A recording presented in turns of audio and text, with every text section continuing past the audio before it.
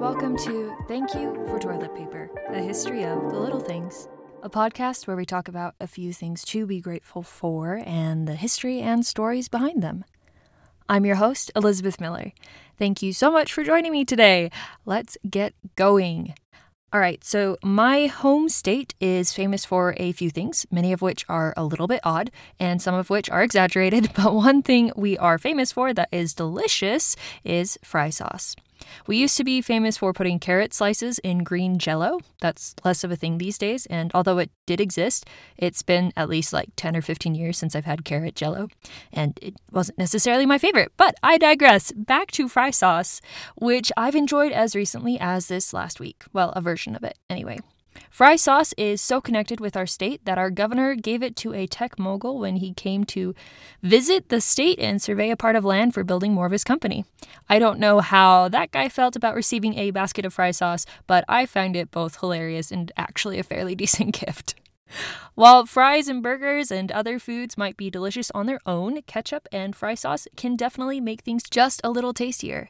So today we are going to take a little bit of time for a little bit of gratitude for ketchup and fry sauce. And there are many other sauces that we can talk about that are also delicious, but for today we're going to just focus on these two. And yes, I'm sorry, I was biased and I picked a sauce from my home state, but I promise it's good. Thank you for your patience.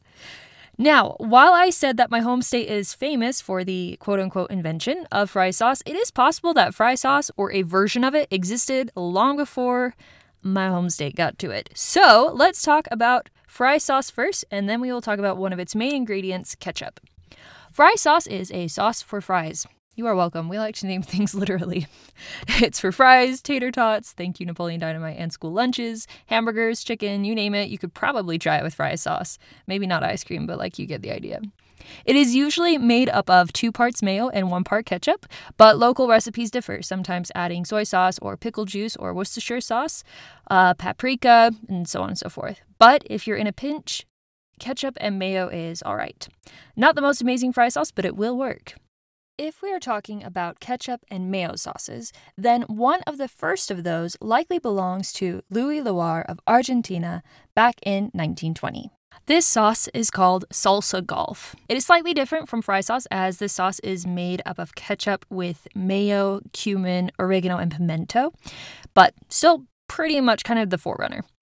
Louis Loire was a physician in the 1920s and invented this salsa sauce at a golf club. The story goes that he wanted to eat his shrimp with something other than just mayo. So he asked the servers to bring out other ingredients from the kitchen, like lemon, vinegar, ketchup, so on and so forth. And he played around for a while until he landed on his favorite combo, that of mayo and ketchup and those spices that we already talked about. Salsa golf is used on salads, meats, and many other foods. In other countries in South America, salsa golf is called Marie Rose sauce or fry sauce. In the United States, it looks like there was a published recipe of a sauce that was equal parts ketchup and mayo in a New Orleans cookbook from 1900. So it is looking more and more like my home state did not exactly invent fry sauce altogether. Not really at all. But maybe we have our own recipe, and we definitely helped make it popular. Among ourselves, anyways. So, the story of my home state of Utah, there are a couple of stories about how fry sauce may have gotten its start. It could have started in 1955 with Stan's Drive-Thru, which was a franchise restaurant, part of Arctic Circle's franchise restaurant at the time. Another way it could have started was as, quote, pink sauce, close quote, in 1941, which was on the menu at Don Carlos Barbecue in Salt Lake City. Don Carlos Edwards started out with a food truck and went on to create his barbecue later. Arctic Circle still serves fry sauce in the western part of the United States. In other parts of the states, yum yum sauce is pretty similar and can be found in Japanese steakhouses. In 2018, Heinz officially announced the release of Mayo Chup, which is kind of like fry sauce. I like the name fry sauce better though, personally. Mayo Chup. I don't know what that sounds like, but not fry sauce. So, we've already talked about salsa golf, but there are a few other sauces that are similar to fry sauce out there in the great wide world. In France, a number of Turkish restaurants serve something very like fry sauce, and they call it sauce cocktail. In Germany, Rot-Weiss sauce comes in a tube as both ketchup and mayo together, and then you can mix it together as you squeeze it out of a tube, like toothpaste tube, think that. In fact, cocktail sauce also shows up in Iceland, called cocktailsausa, The Philippines has a similar sauce that mixes mayo and banana ketchup. In the UK, London specifically, there's also what is called burger sauce, which is, again, pretty similar. And in Puerto Rico, we find mayo ketchup, which is, again, close to fry sauce. Basically, it's kind of all over the world. It's fine. Although my home of the fry sauce dreams got a little shot down here, Utah definitely played a role in fry sauce, and it's still delicious either way, and that's the ultimate win that we care about. So, now that one set of dreams is slightly dashed, time to talk about more positive things, like ketchup. There are a few theories out there on where the name ketchup came from. One suggests that it is a derivative of a Cantonese word, ketchup, which means tomato sauce. Ke means eggplant or tomato in Cantonese. Others suspect it comes from the Malay word kitsap, which originally meant soy sauce. There are also theories that the word has European Arabic roots as well. And my apologies for my Cantonese and Malay accents. I'm sure they are terrible. And Icelandic. I'm sorry, guys. My pronunciation skills are limited. There are a few varieties of ketchup. Okay, first off, in the UK, to begin with, ketchup was actually made from mushrooms. We see ketchup recipes in cookbooks in the UK and the US in the 18th century. The first time the term ketchup appeared, however, was even earlier, back in 1682. For the United States, mushroom ketchup dates back to at least 1770. So, since ketchup can be made from a few different ingredients other than tomatoes, let's take a quick moment to talk about what makes up a ketchup. Ketchup has a sweet and sour flavor. It includes ingredients like sugar, vinegar, spices, and other seasonings, at least our ketchup today. These spices usually include clove, cumin, garlic, allspice, mustard, coriander, onions, and even celery, cinnamon, and ginger.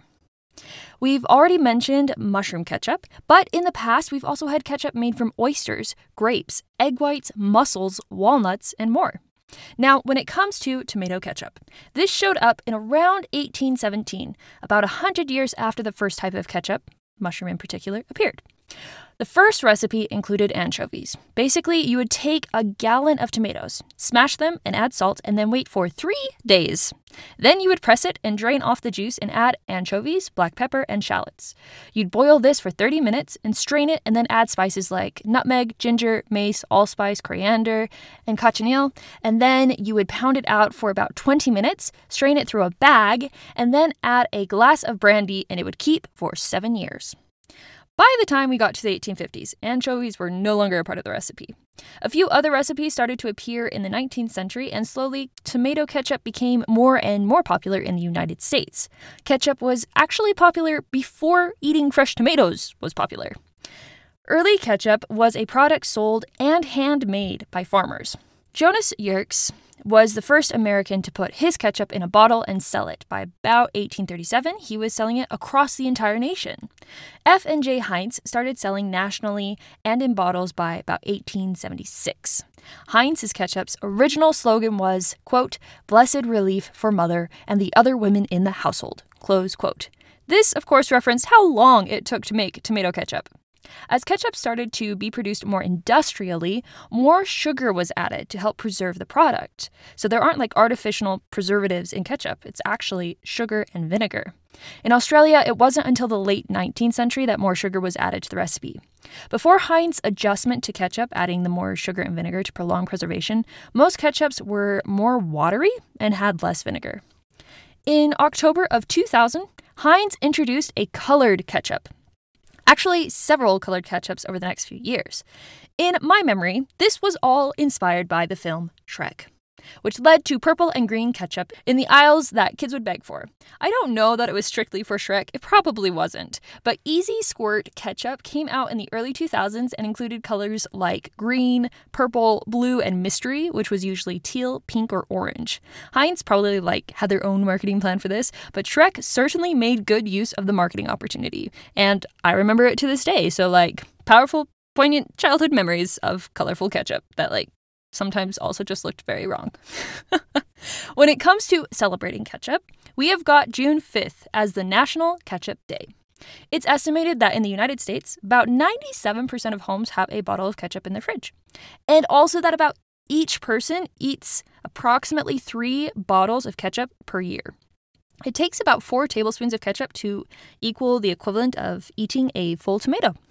So, whether you are using these sauces to spice up your meal for your fries, chicken, hamburgers, or more, or perhaps just eating loads of tablespoons of ketchup instead of eating fresh tomatoes, there are many reasons to be grateful for ketchup and fry sauce. And the ingenuity of people who get tired of eating the same thing over and over again and want to mess around in the kitchen. And these are just a few of the reasons that we can be grateful. That's it for this week. Thank you so very much for listening, and I hope that you have a marvelous, fantastic, and wonderful day and week. Take care.